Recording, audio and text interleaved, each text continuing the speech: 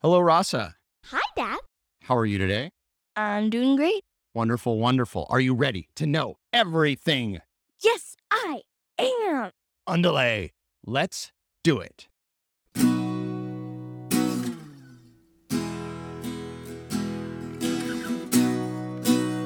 Today, I want to talk to you about the hardest part of getting good at something. Oof. The activity you want to get good at could be physical, like horse riding. It could be mental, like playing chess. Regardless, one day, a few weeks, months, or years into your journey, you're going to get stopped. All of a sudden, you're going to think you're not getting better anymore. You've peaked. That's it. You can't improve. And the name for this stuck spot is a plateau. Do you know what the word plateau means? No, I don't. Well, literally, physically, a plateau is any long, flat spot you reach after climbing and climbing, like on a mountain. But we use the same word, plateau, for the point in any activity where it feels like nothing is happening and we're not making any progress. And getting to a plateau drives people like you and me who want to keep getting better crazy. Should we quit and find a new activity where we can start climbing again? Stick with it, but give up on the idea of mastering anything? Or sit on a couch and watch people way better than us follow our dreams instead? I don't know. What do we do? Well, my advice from experience is this. When you get to a plateau, a stuck point, in school, at work, in a relationship, or anywhere else in life, think of it like a magic wand was just waved and brought a better you to a new beginning. What do you mean? By a better you, I mean, look how much better you are than when you started. Skateboarding, horse riding, learning French, playing chess, or whatever. You're way better than that old you who didn't know anything about it. That's true. And by a new beginning, I mean, take the plateau as a chance to start over. Be a beginner again in the same activity. Explore your plateau instead of racing past it. What is it like to be here doing this? Why did you get into it in the first place? Who else is there? What can you teach one another? Cool. That sounds like more of a playdate than a plateau. My point is, learning to enjoy the activity again is more important than always getting better at it. And once you enjoy it again, you will get better. Then you'll be back upward and onward until, once more, you reach a new plateau where progress seems to stop again. Now, though, you can have a different perspective on plateaus. Every plateau is just a better me at a new beginning. Yeah. Don't think of a plateau as a stopped point. Think of it as a hangout spot. I'll welcome the new me to the club.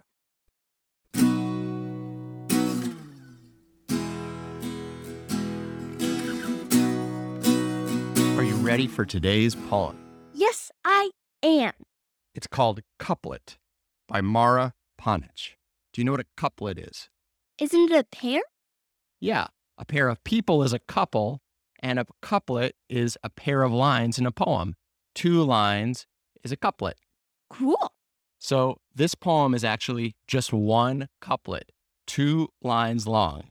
So pay close attention, and we'll talk it through after, okay? Sounds good.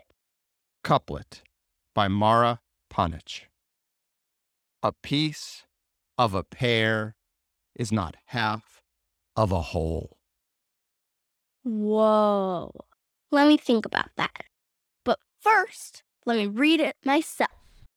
Couplet by Mara Panich. A piece of a pear is not half of a whole. A piece of a pear is not half of a whole. What on earth do you think that means? Well, a piece of a pear. There's 2 things in a pear Could be 2 people, could be 2 chocolate chips, who knows? And so a piece of that is one of them, right? Yeah, like our show. I'm one of the pieces, you're one of the pieces. But this poem seems to be arguing just having one of us isn't half of the whole thing. What is more than just you or just me? It's relationship, the back and forth, the not knowing what you're going to. Say next. Exactly. Something in this poem, at least for me, at least in this moment, makes me think of it as a lonely poem too, or a love poem, kind of at the same time. It's like together, we're better than both of us by ourselves, or alone, I feel so much less than just who I was without you, because it's not just missing you, it's missing us too. I didn't even think of that. Do you think she's sitting with her friend as she's writing this, and they're giggling in chairs? Or she's writing this alone, forlorn, in a closet? Few closets have sufficient desk space for writing, but I do get what you mean. We go in and out of being or feeling alone, and in and out of feeling like we're part of a couplet. And we do need that alone time maybe to appreciate the friend time, and the friend time to appreciate the alone time. Yeah, so when I have playdates, I definitely don't appreciate when it's time to leave.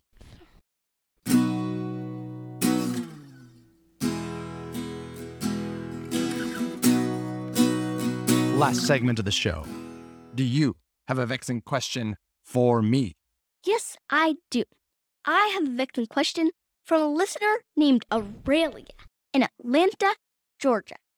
Aurelia's vexing question is, how do new species come into existence? Fascinating. Great question. I'm going to have to go into the field and hit the books and get the answer for Aurelia and you soon. Okay, sounds good.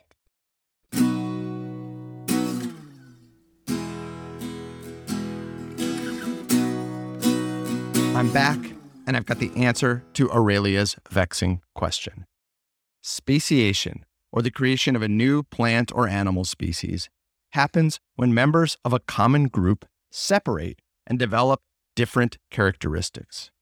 For example, millions of years ago, the Pacific Ocean separated a series of islands called the Galapagos Archipelago from one another.